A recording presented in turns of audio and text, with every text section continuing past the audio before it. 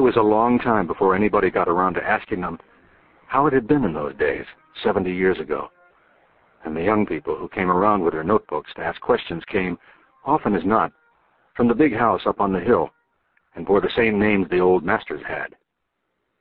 One remembered seeing the butternut soldiers that first time they crossed into Maryland. She said they looked lean and dirty. She said they looked like wolves. Another remembered Confederate cavalrymen with dead horses' hooves, cut off to keep for their shoes, slung around their horses' necks. She never